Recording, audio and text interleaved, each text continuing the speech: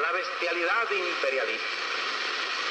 Bestialidad que no tiene una frontera determinada ni pertenece a un país determinado.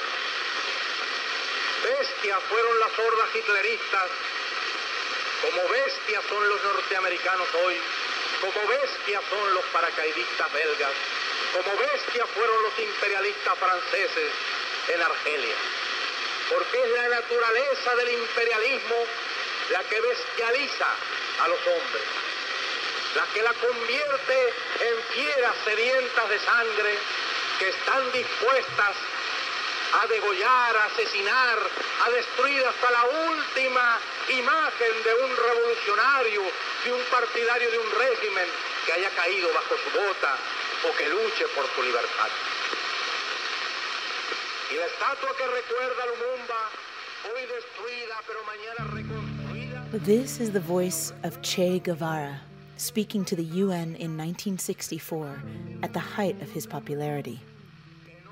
Listeners may not understand his words, but the tone surely invokes the passion and power he carried. Since then, Che has become something of an icon. He's on T-shirts and hats, memorialized in songs and posters. He is seen as revolution itself, the voice of the underdog. And he's handsome. With his youth and his charming presence, Che is loved all over the world. But who really knows Che? When people like Che and, say, Frida Kahlo move from being a person to an icon to even a brand, their true identity is lost, and what they represented at the time morphs into how people want to see them and adopt them to fit their own views. This was one of the challenges Steven Soderbergh faced when he made Che, his epic film about the revolutionary who freed Cuba from a dictatorship and failed at doing the same for Bolivia. Soderbergh did not want to make a romantic movie about Che, the icon, but wanted to show two very specific events in Che's life, and through that disclose the challenges and the unglamorous experience of revolution. Thus, the real Che is revealed away from the T-shirts and the songs. Che is a film in two parts. Part 1 shows Che, played by Benicio del Toro, agreeing to partake in revolution with Fidel Castro. We see them gather troops and take over the country, seizing power from then-dictator Batista and changing Cuba into a communist country, a regime that is still standing today. Che Part 2 takes us into the jungles of Bolivia, where Che attempts to create a second revolution, but fails and is killed in the end. The two parts are quite different from each other, but they're united by one single powerful element: that being a revolutionary is not about being a hero and being immortalized, but it's about attempting to make serious change at great cost to your own life. My name is Tani Katenjian. This is Sight Unseen. As usual, Sight Unseen speaks with artists of all different mediums, looking at the underbelly of their work, exploring what drives them to make such public works about private curiosities, and how their work reflects the human condition. In this show, the voice of Academy Award-winning director Steven Soderbergh, speaking about his most recent film, Che, which is in theaters in the US and the UK.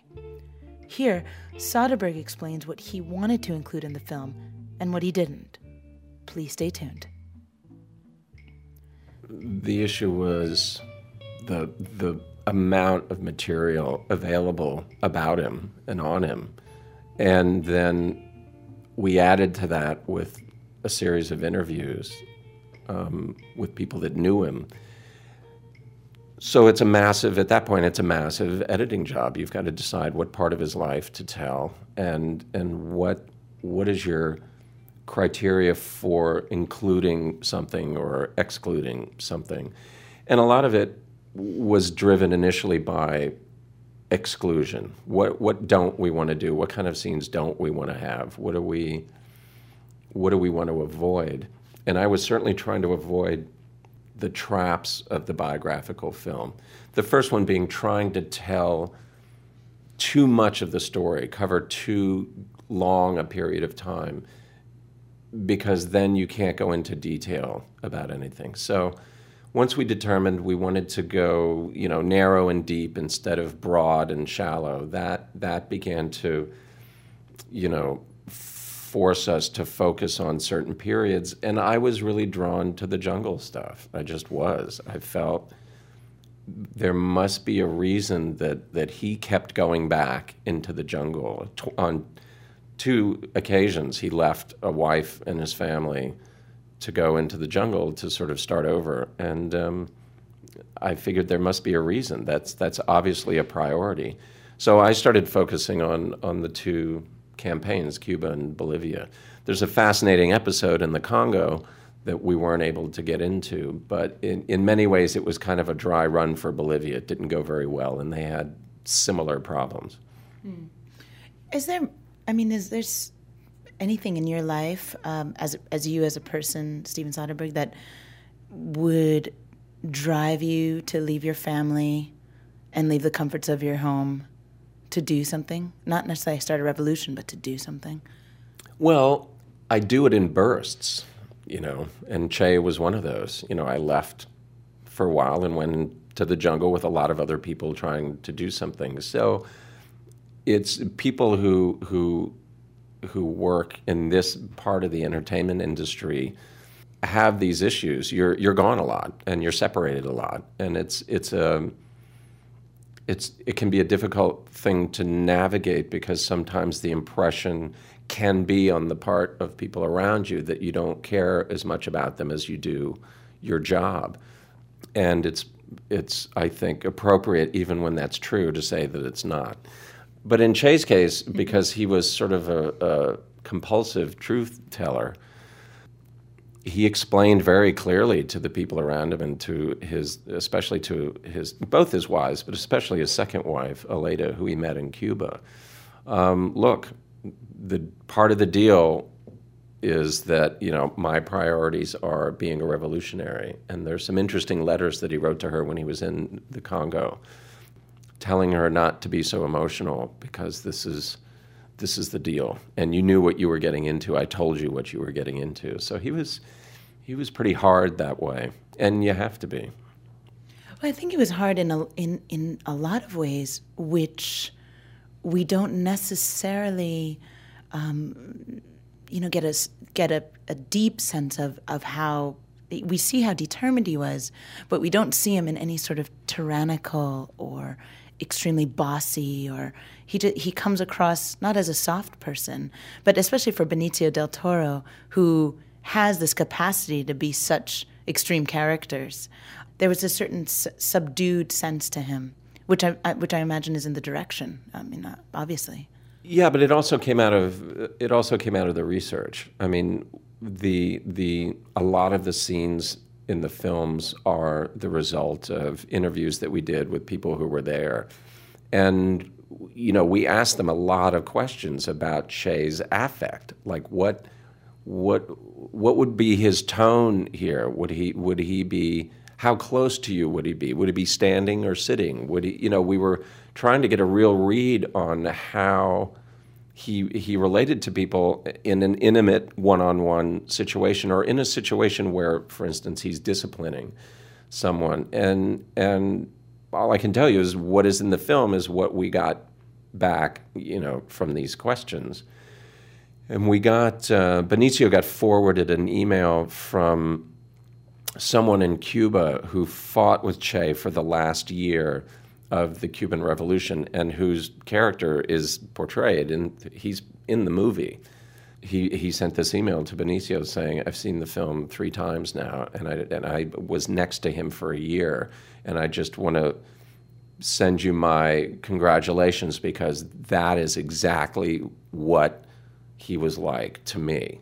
And I think for Benicio, that was a really nice note to get, because of course that's what we were worried about. And this is a guy, I won't out him, but this is someone who would have known, like was literally right next to him for a year. And so that sort of confirmed our sense of him being charismatic without necessarily being warm. Yeah, I also must have been such a compliment for you to hear that, because this is a different film for you than your repertoire of films, and it must have been interesting to sort of take this journalistic role, even though it's not a biography, so to speak. You are being a journalist and doing that sort of research. An interesting kind of journalist, but a journalist nonetheless. I'd sort of been through that a little bit on Traffic in terms of just the research, like researching a subject and talking to a lot of people. And then on Erin Brockovich, I was dealing with an actual character, a real person, but who wasn't famous, so there wasn't that layer of responsibility. In this case, I was lucky because I knew so little about him, and since I'm not Latino, I really didn't have an angle that I was looking to confirm.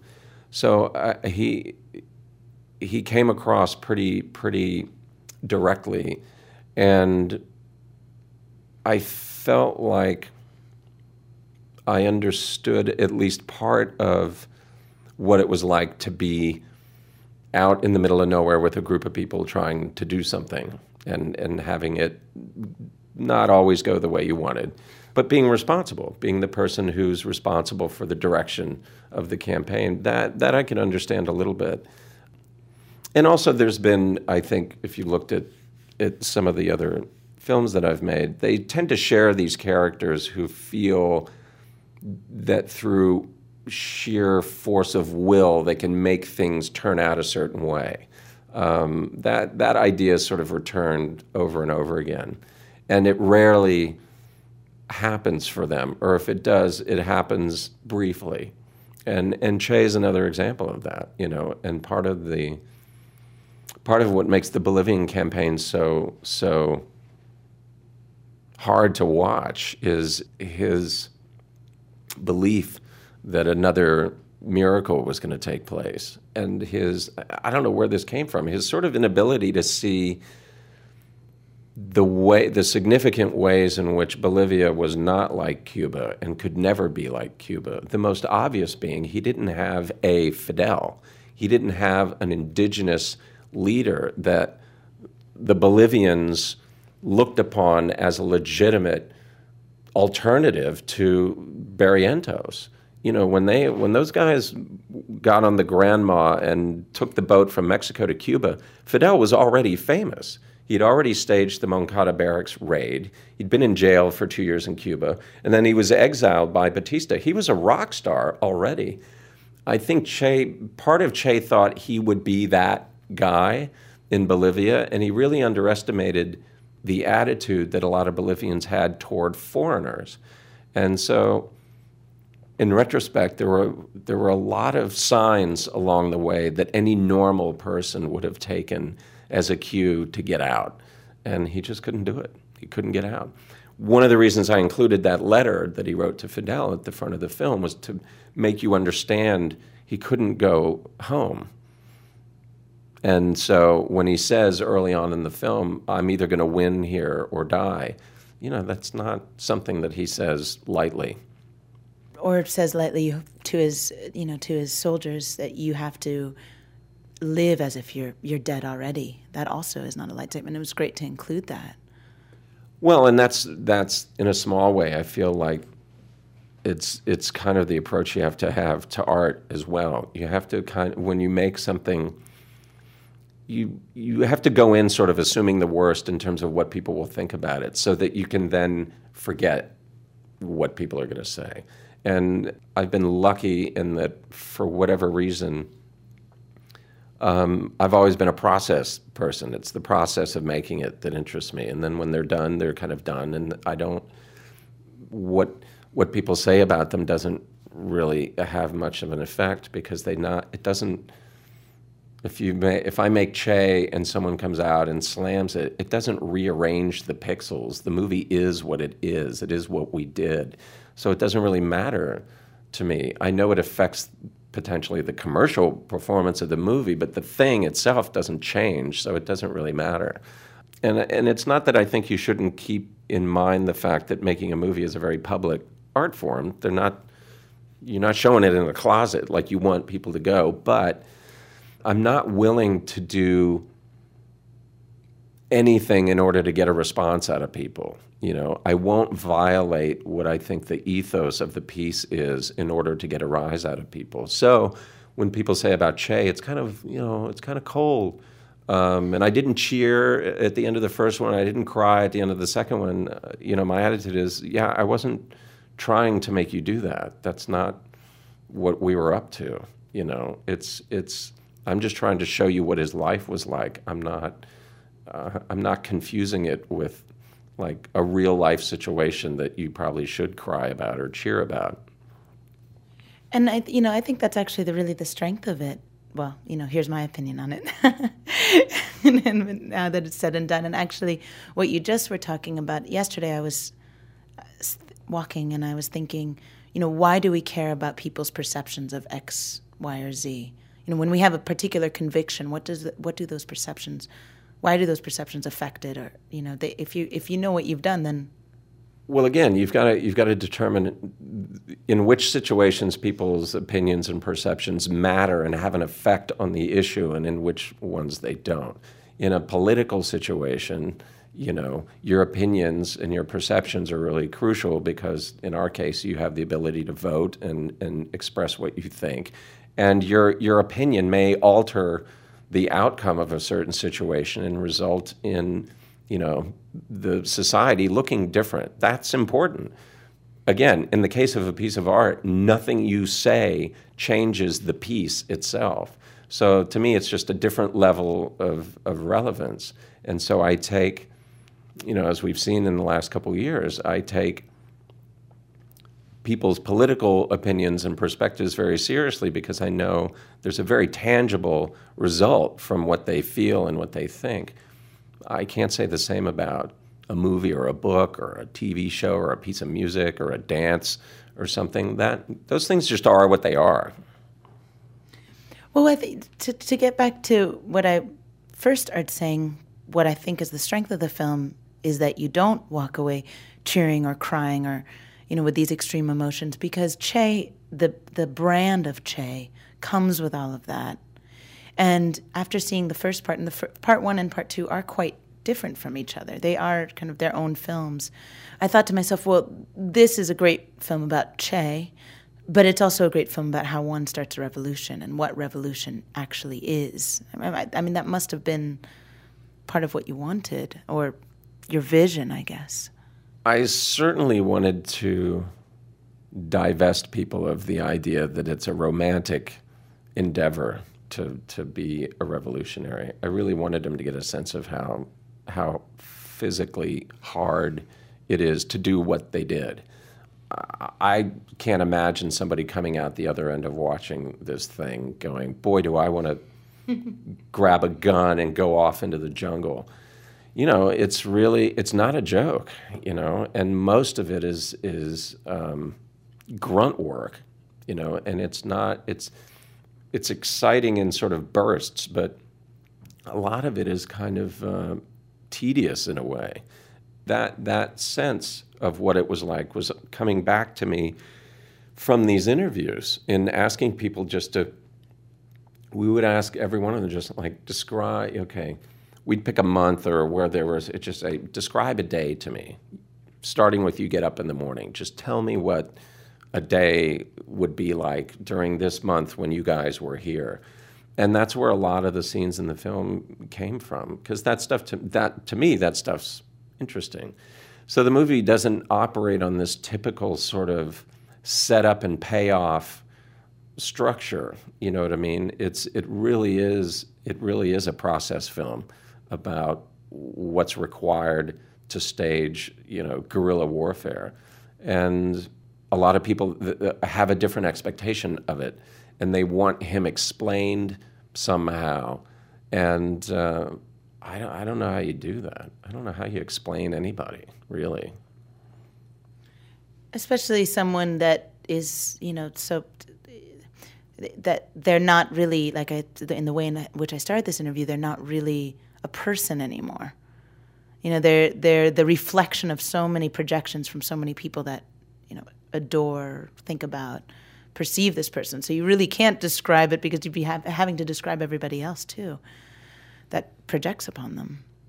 Certainly in this case, more than any other project I've been involved with, people bring a very personal idea into the theater when they see this. I mean, it's been clear from the reactions in all directions that just people have everyone has this really personal idea of Che and what he means. And I know that might be frustrating then to see a movie done in this format.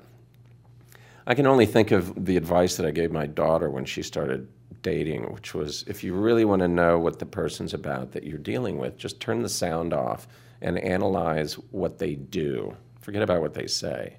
Because what somebody does tells you what they want. And that was my attitude about Che, that if I showed you what he did, then what he's about should be really clear. Because people tend, whatever they may say, they tend to do what they want to do. And it says something about him that this is what he wanted to do, that he went to Cuba initially, and then after being in a position where he could kind of write his own ticket for the rest of his life, decided to pick up again and start over and go back into the jungle. That, to me, tells you everything you need to know about who he was and what he was about. But that's me. I want to get to something that you were saying in just a moment ago about sort of the tediousness of being a revolutionary. There's these bursts of excitement, but ultimately it's kind of lots of marching. Yeah, exactly, lots of marching. And I wanted to see how do you identify with that as a filmmaker? I told people I was going to be interviewing you, and there's all this excitement. Oh, you're going to interview Steven Soderbergh. Must be so exciting to be Steven Soderbergh. And so you must have identified with it in that way as well. I certainly identified with the sort of ratio of excitement to I don't know if boredom's the right word, but inactivity. It's very, very similar to making a movie. There's a lot of kind of discussion and process, and then you get these short bursts of things happening that are hopefully exciting. And again, I think that's probably part of the reason why I kept being drawn to the jungle part, because at least I understood that feeling a little. And then, of course, when we found out that he'd gone to New York to speak to the UN, I felt like, oh, well, that's a junket. Like, I know what a junket feels like. He's there doing a junket, and he's selling Cuba, basically. So I had no problem getting excited about that. And it was also an important counterpoint for Cuba. To be able to go back and forth to New York solved a couple of problems for us. One was it was an opportunity for him to express his ideology in a way that's totally organic and real. That's why he was there, was to talk about Cuba and what they were doing. The other thing was it enabled us, when we went into New York and came out of it, to make these sort of leaps in the narrative in Cuba. You know what I mean? You could come back and skip forward, and it was really helpful in storytelling terms. And I love the idea of the black and white, the sort of concrete of Manhattan. Every time you cut to that after being in the jungle, it was just a nice juxtaposition. So I thought that would be fun. He was, also, December 1964, absolutely at the peak of his fame and notoriety. I mean, at that point, and for him to go to New York, which really is the belly of the beast for him, that was just too good an opportunity to pass up. And we had access to a couple of people who were with him on the trip, and we got lots of really interesting detail that you see in the movie about just little scenes of him interacting with people that were all based on these interviews we did. Well, like you, I didn't know much about Che. So I take it you did not have a poster of him as a child, or no T-shirts, anything like that. Yeah, I didn't come with it with my own. But, I thought that you might have, because what an undertaking to make such an epic film. So why did you want to do it? I mean, everyone asks that, I'm sure, but it's the longest film of yours. And I mean, I don't know what length has to, there are people write epic novels and can't end them, and that's not always great. Length, it doesn't necessarily mean much. except it shows us a high level of work. So I don't know, I'm curious deeply why. Well, I can't tell you that I wanted to make it, but I can tell you that I felt I had to make it. I never would have made it if Laura Bickford and Benicio del Toro during Traffic hadn't suggested that I get involved. It never would have occurred to me to make it. And I knew, even as I was saying, sure, that sounds interesting, I had a feeling it was going to be a really ugly process getting this thing done. I just knew it. But I felt I just felt like I had to say yes. The only thing worse than the experience of making it would have been watching someone else make it. And so I came out the other end of it feeling, well, if I can survive that, then everything else is easy. That's the most difficult thing I've been through on every level, and it didn't kill me. So I guess everything from here on out is easier. So there's something to be said for that. But my relation to it is different than my relation to any other film I've made. Because like I said, there was more, it felt more like an obligation than a desire. So the difficulties, being in the jungle, the length, having to really get to know this person, I would imagine those are several of them. Being away from your family, I'm sure, is another one of them, or I imagine it is. We see how Che navigates that in his life. How do you navigate it in your life? Anybody who does this for a living is sort of, it's like being in the circus. And I just think that the people that end up close to you know that being around the circus isn't all oohs and ahs and like amazing trapeze acts. There's also like cleaning up after the elephant, and it's just kind of part of the deal, and people get used to it. In the case of someone like my daughter, she's been around this her whole life. She just knows that's the deal, that I go away and that I'm out of touch for a while and then I'm in touch, and that's all she's ever known, and so she doesn't take it personally and doesn't view it as me being an absentee parent. It's just my job. And fortunately, she doesn't really view it with any more excitement than she does dentistry or plumbing. I think because she's been around it a lot. So, and also, I don't know, I think there will come a time where I'll just stop. And it won't be an issue anymore. I can see that. I mean, can you see that anytime? I mean, someone yesterday asked a question, someone staying at our house asked a question, is there a way for an artist to visualize their success? Not desire their success, but actually see the end of their success. So you're saying you're kind of you can visualize not the end of success, but the end of your career. Do you think there's an answer to that question? Can one visualize that? I think that depends on why you're making stuff, what your motivation is for making stuff. But I certainly feel I'm much closer to stopping than I am to the beginning. Those were the words of Academy Award-winning director Steven Soderbergh, speaking about his most recent film, Che, which runs over 4 hours and should be playing in theaters near you. For more information, just look it up online and make sure to include Soderbergh's name, otherwise a myriad of sites will just come up of Che himself. My name is Tani Katenjian. This is Sight Unseen, a weekly program that speaks with artists of all different mediums to uncover the unseen aspects of their work, exploring the ways in which they see the world. You're listening to Resonance 104.4 FM, the UK's first radio art station.